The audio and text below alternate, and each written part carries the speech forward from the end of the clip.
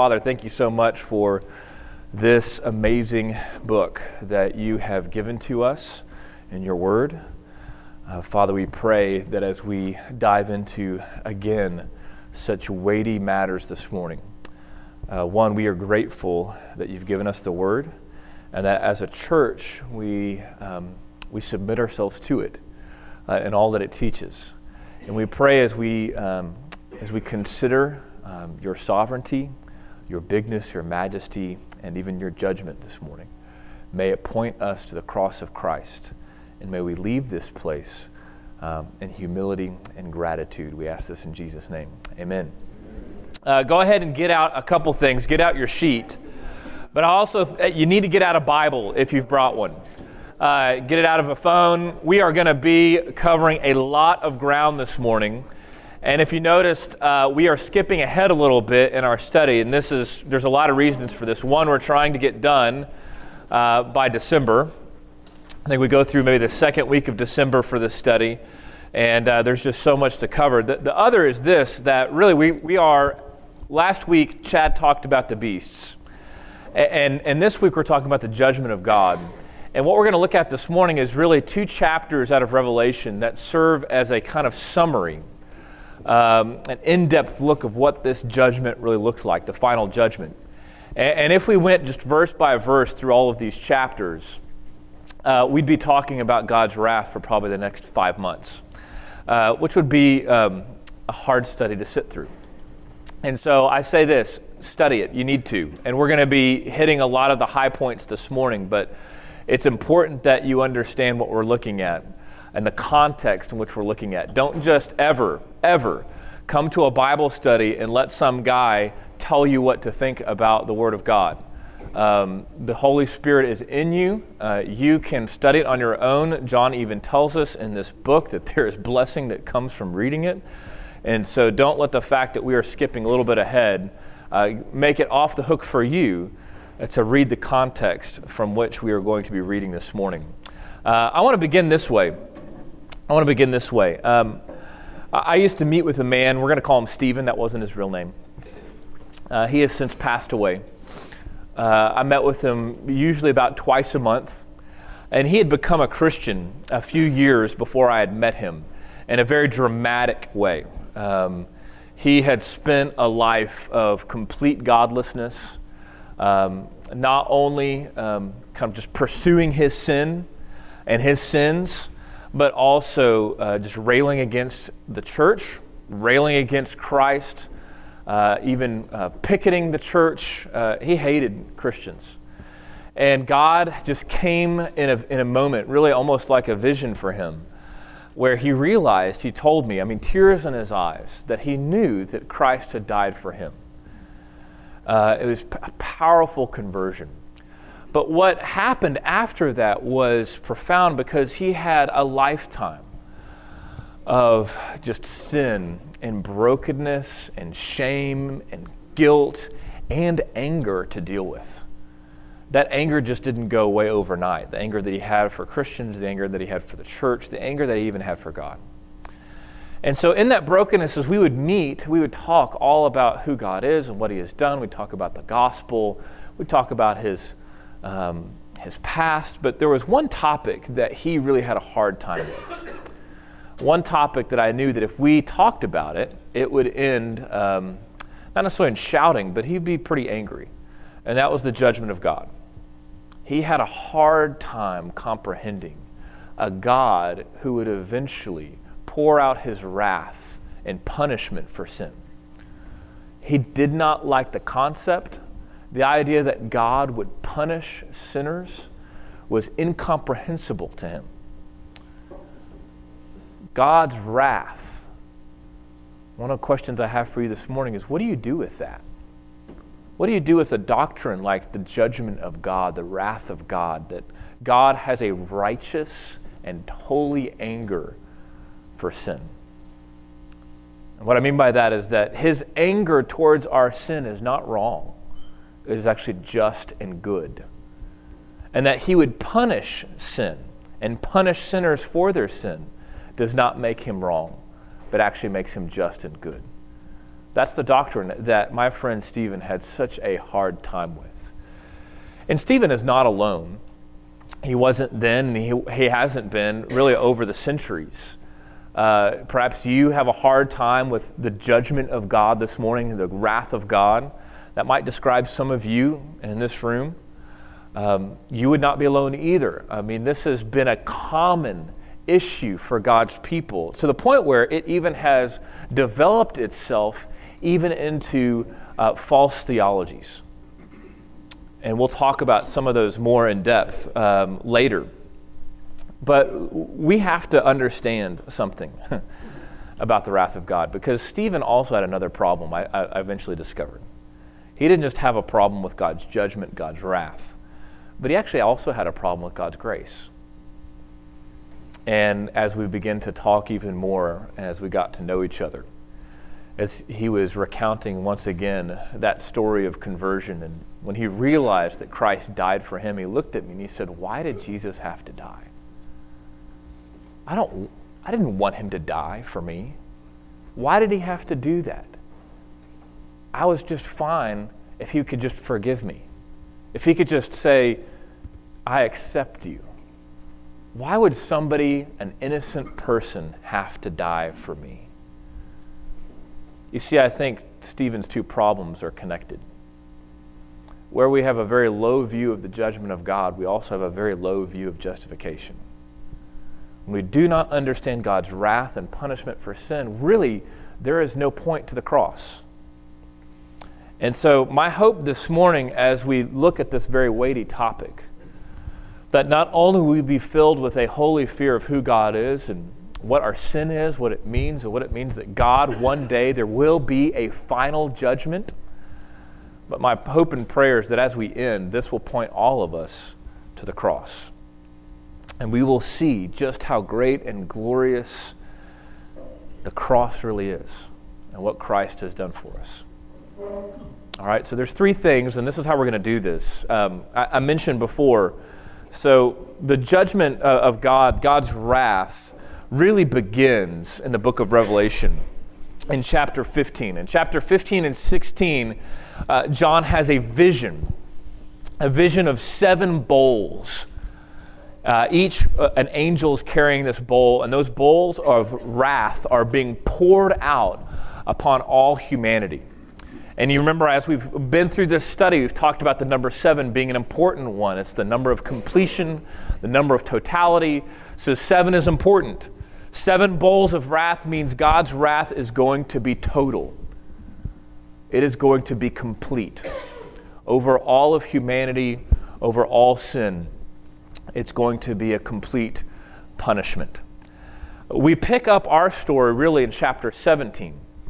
Chapter 17 and 18 is where we're going to focus this morning, and it really is a continuation or a more in-depth look at the 7th bowl. That's going to be my view.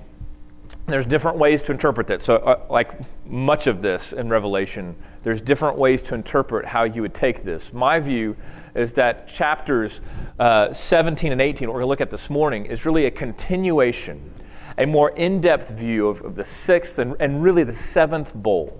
And it's the judgment of Babylon. The judgment of Babylon. And in the judgment of Babylon, this final judgment, the 7th bowl, we're going to see 3 things that I want us to draw from this morning that then you can discuss at your tables. And those 3 things are actually on your sheet. And I've just selected some key passages from Revelation 17 and 18 that would go along with those 3 things. So you can kind of follow along there, or you can read in your Bible. We're going to be all over, though, these 2 chapters and some of 16 as well. So the first thing we're going to look at is the seductive evil of idolatry. One of the great themes of the book of Revelation, and certainly a theme here, not only in chapters 17 and 18, but in, honestly, chapters 14, 15, 16. The seductive evil of idolatry. The second thing we're going to look at is the horror of God's judgment. That it is awful. And there is parts of it that is incomprehensible and should be to us. But the last thing, and where we're going to end, is the glory of God's justice. that all of this should fill us with a much bigger picture of the glory of God. And that really has been much of the theme of the book of Revelation, hasn't it? That we leave each Tuesday with a much grander, much bigger vision of who God is. And as I said this morning, I want that to then point us to the cross of Christ. Okay, so that's the ground we're going to cover. Hopefully we're going to do that in the next 20 minutes or so. And then you'll be able to talk together at your tables. So the first thing I want to look at is the seductive evil of idolatry. The seductive evil of idolatry. And we're going to see this. We're just going to look at Revelation 17. We'll look at just a few verses together. And really, as I said, though, this is a much larger theme. That God's judgment ultimately is coming, yes, for sin. But that sin is categorized, really all lumped together as really one thing. And it is this evil that is idolatry. And we see this in Revelation 17, verse 1. There's three visions, three images in John's vision that we're going to look at in this chapter. It's this vision of a prostitute, a vision of a beast, and a vision of a great city. And the first is this image of a prostitute. In verse 1, John says that one of the seven angels, so he had seven angels with seven bowls of wrath being poured out over the earth. So one of these angels comes to him and says, "Come, I will show you the judgment of the great prostitute who is seated on many waters." And one of the reasons why I think this is just a continuation specifically of the seventh bowl is because there's no break here. All of this vision is just continuing. And now this angel has come alongside John and says, "Let me show you with even more detail what is going to happen." Okay? So this vision, he sees this prostitute, a great prostitute who is seated on many waters, with whom the kings of the earth have committed sexual immorality, and with the wine whose sexual immorality the dwellers on earth have become drunk. Okay, so what do we do with that? The prostitute. The prostitute is an important figure, an important image for a lot of reasons. And the first is this. It's contrasting against really a figure that we've already talked about, and that is the woman of Revelation 12. If you were with us a few weeks ago, we talked about this woman, a vision of a woman who would give birth to a child. We said that that woman was not necessarily Mary, but it is the church, the people of God. This woman is later described in Revelation 21 as, have you read it before? As a bride, the bride of Christ. So there is a contrast here that we are looking at this prostitute, an adulterous, promiscuous woman, contrasted against the bride of Christ, the people of God, the woman of virtue. Prostitute, bride of Christ. So what could that mean? Well, if we know that the woman is the bride of Christ, it's the people of God, then the prostitute represents organized godlessness. Organized godlessness when people, humankind, develops civilization and societies completely apart from God's rule and law. It is when humans get organized and begin to develop and build themselves, kings and kingdoms, societies, civilizations that are completely godless. That is the prostitute. And we see this as John sees this vision that kings of the earth have committed sexual immorality with her. Right? In other words, that it's not just talking about just one civilization, but over our history as people, there have been many civilizations that have given way to even other civilizations that have been completely godless, have cut God out of their makeup, out of their culture, that are built upon building a name for themselves. And ultimately, John's vision shows us that it's idolatry. And we see that's the second part of why the image of a prostitute in particular is important. Notice these kings have committed, John says, sexual immorality with this prostitute. Even there's wine whose sexual immorality, wine of whose sexual morality the dwellers on the earth have become drunk. Okay, why prostitute? Why this image of a promiscuous, adulterous woman? Why sexual immorality in particular? Perhaps there was literal sexual immorality going on, but that's not what he's talking about. You see, throughout the Bible, our sin of idolatry has been equated with adultery. And that is nothing new to the book of Revelation. As we've said time and time again, John's vision is drawing off of biblical imagery.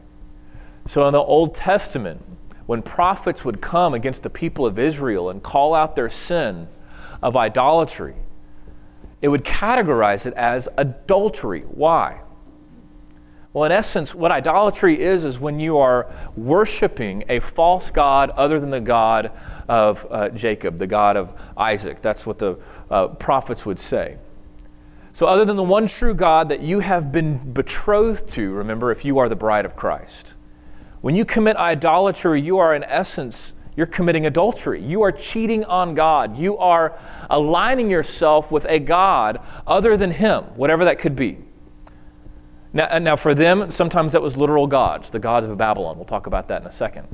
For us today, those gods take on many forms, right? The God of work, the God of money, the God of success, the God of self. Sometimes it's good things, the God of your wife, the God of your children. Sometimes it's wonderful things.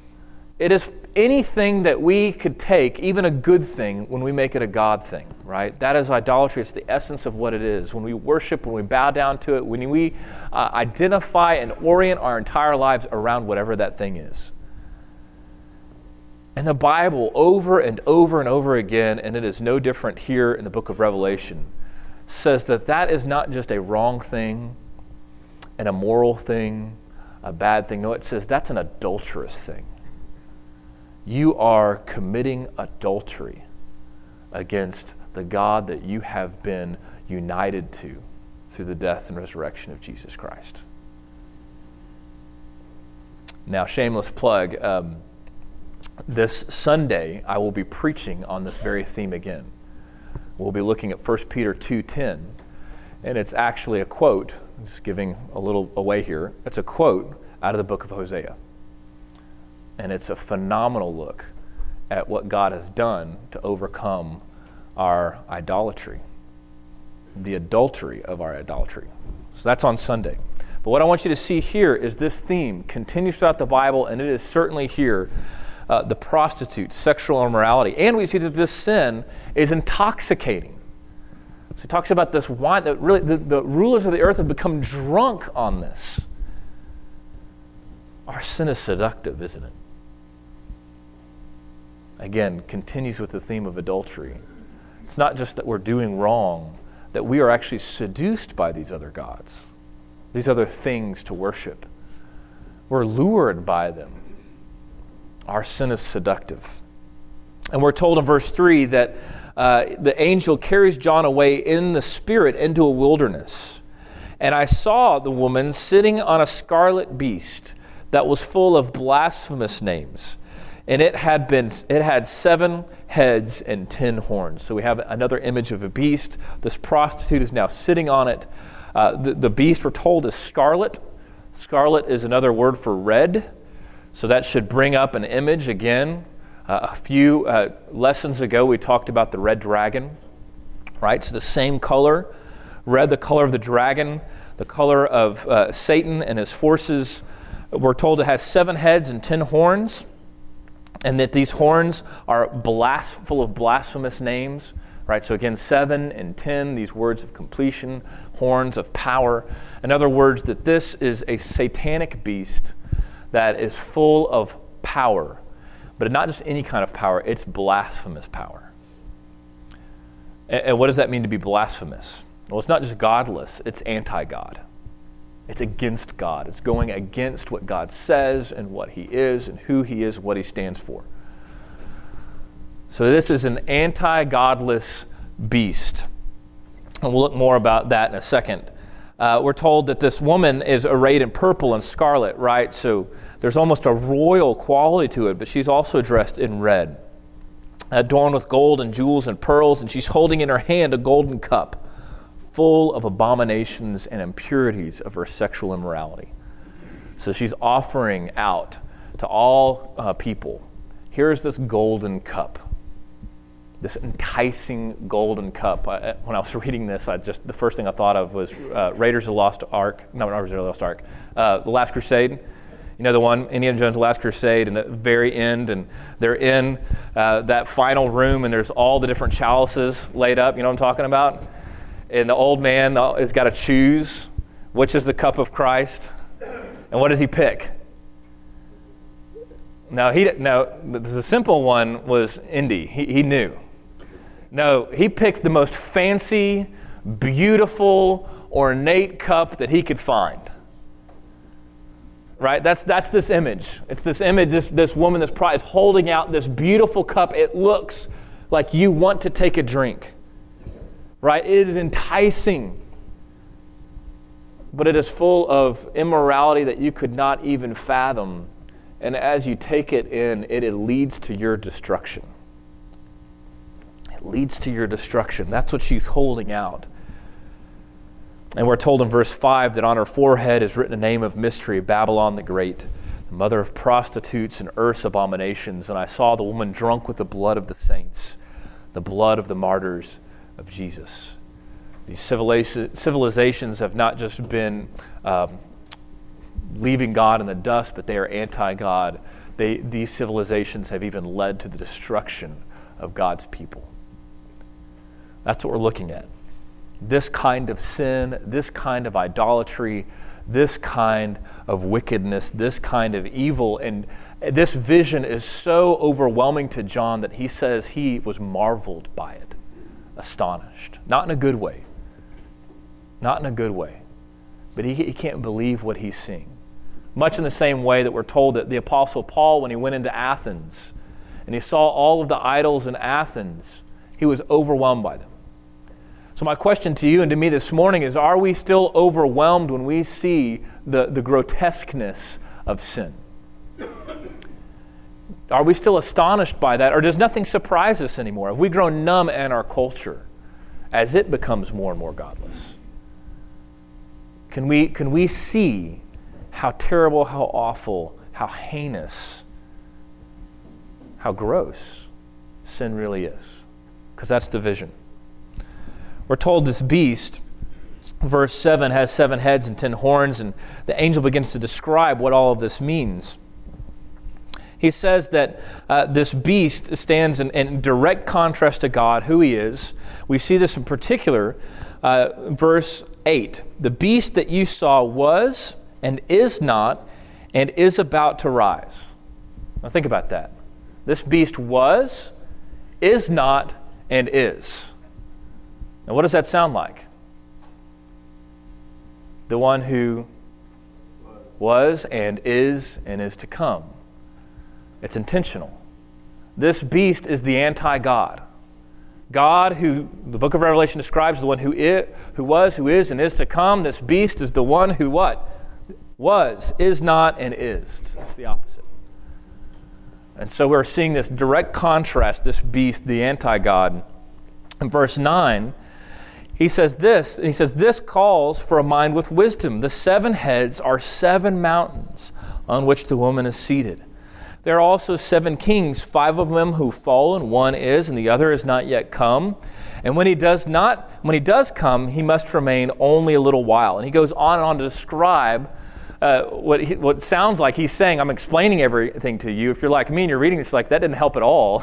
I don't know. Now I'm even more confused. And so let me just give you a few ideas of what he might be talking about.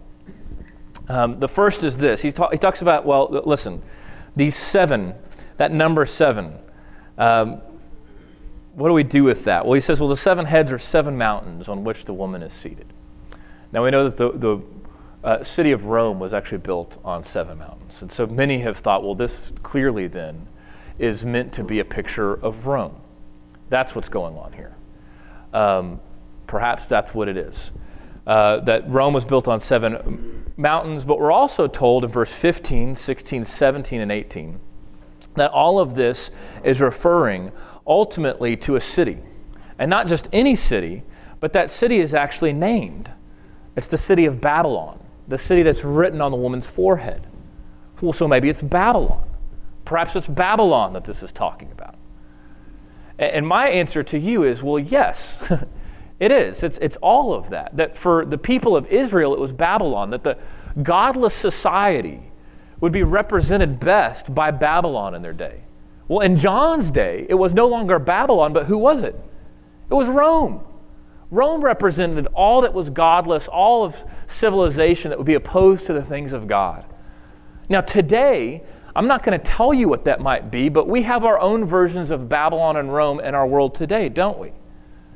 That really, it doesn't matter. You can read the book of Revelation in any era and see what happens when people form a completely godless civilization apart from him and his rule and authority, and what that kind of civilization leads to. So in other words, as Chad talked about last week, we're talking about institutionalized godlessness, the satanic state, right? This is all that is evil, not only in Satan's devices to try to tempt us in an organized way, but this is all of people organizing themselves around it and even forming society, civilization as we know it, completely apart to God. Is it Rome? I would say yes. Is it Babylon? Yes. Do we have those kinds of kings and kingdoms in our world today? We absolutely do, yes. And until Christ returns, more kings and more kingdoms will come, completely opposed to the rule of God. And the question is, how close to home do those things hit? Do you assume that that kind of kingdom isn't right here and right now, in our own time and place? Like, do you assume right now, as I said that, well, that's got to be the Middle East? Well, sure. But could it also be right here, in our own homeland? Right? That's what we have to ask ourselves as we read this. Now, this vision of the city that we were given, the city that brings us into Revelation 18, is this godless city. That's the vision, that all of this civilization takes the form of this godless city, and here it's Babylon. And I want you to think about, I remember, and this is no knock, maybe some of you love this place. I remember the first time I went to Vegas, and seriously, just overwhelmed. I mean, it really is Sin City, right? I mean, that's the vision. I mean, the underbelly, perhaps, of what Vegas really is. It's even worse than that. Or I remember when I went to Cameroon shortly after college, and I never felt safer in the villages. I've never felt more afraid when I was in the city. Because in the city, in Douala, Cameroon, I felt like anybody I met was about to just, honestly, would just assume just kill me and take my money in order to survive. It was dog eat dog. I mean, in the truest sense of the word. And maybe you've been in a city like that was just evil at its core. That's what this vision is really looking at. And so we're told the second thing is that there is judgment.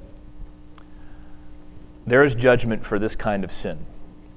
And I must warn you, as I'm warning myself this morning, this kind of sin is in us too.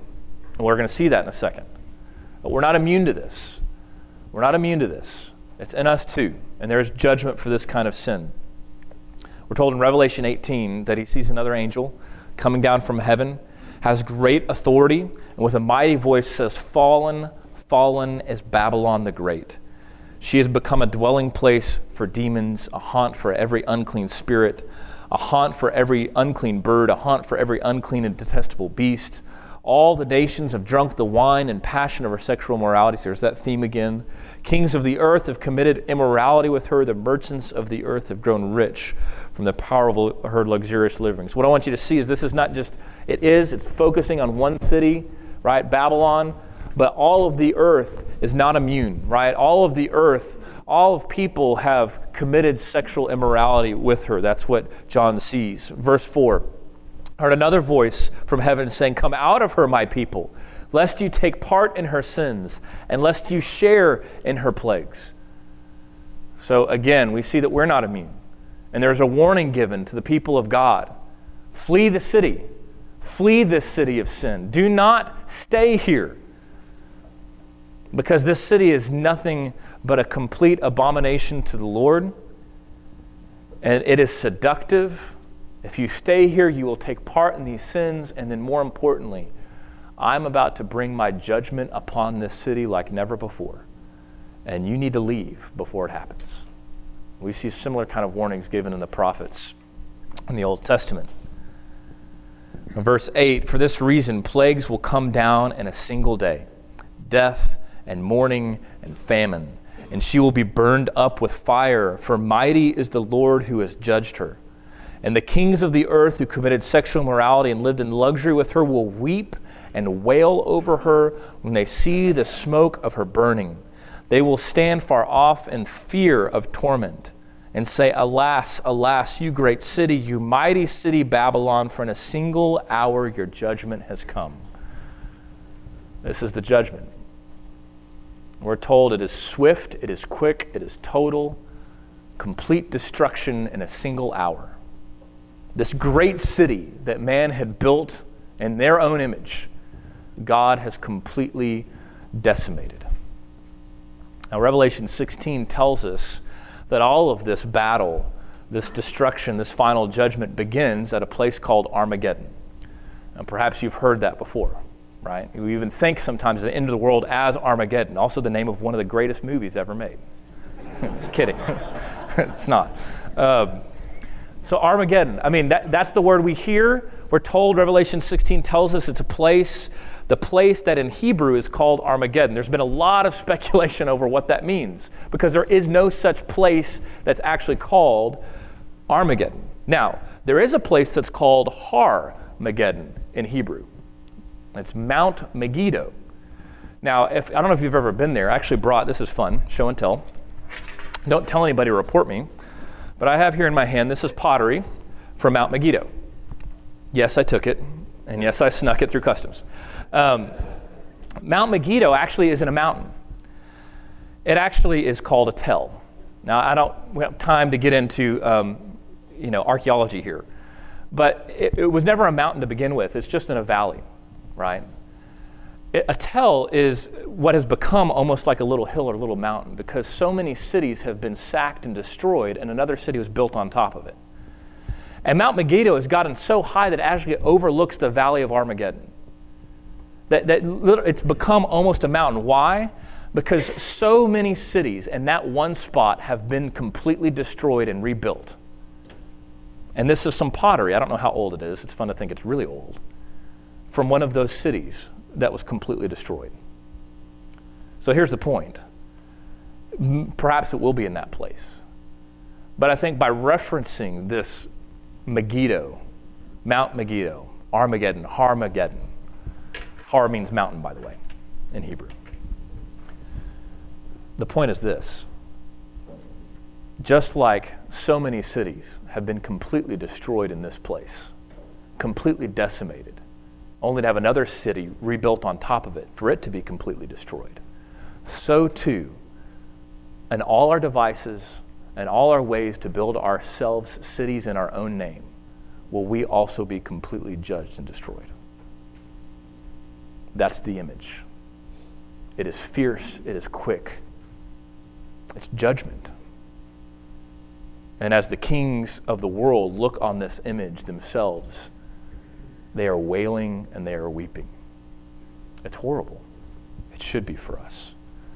But where we're going to end this morning, I'll send to your tables, is as horrible as judgment is and should be, that sin is going to be laid to waste in such a dramatic fashion that this should lead us to the glory of God and his justice. Revelation 18:20, we see this, says, rejoice over her, O heaven, you saints and apostles and prophets, for God has given you judgment for you against her. Who's the her? This is hard. It's Babylon. In other words, we're told as God's people to rejoice over Babylon. In other words, rejoice. Babylon has been destroyed. Well, what do you do with that? How are we going to rejoice over something so horrible?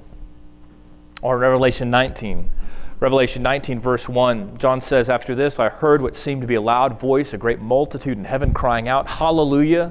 Salvation and glory and power belong to God, for his judgments are true and just. And he has judged the great prostitute who corrupted the earth with her immorality and has avenged on her the blood of servants.' And they cried out, 'Hallelujah! The smoke goes up from her.'" That's the smoke rising from the ashes of Babylon. "Hallelujah, the smoke goes up from her forever and ever. And the 24 elders and the 4 living creatures fell down and worshiped God, who is seated on the throne, saying, 'Amen, hallelujah.'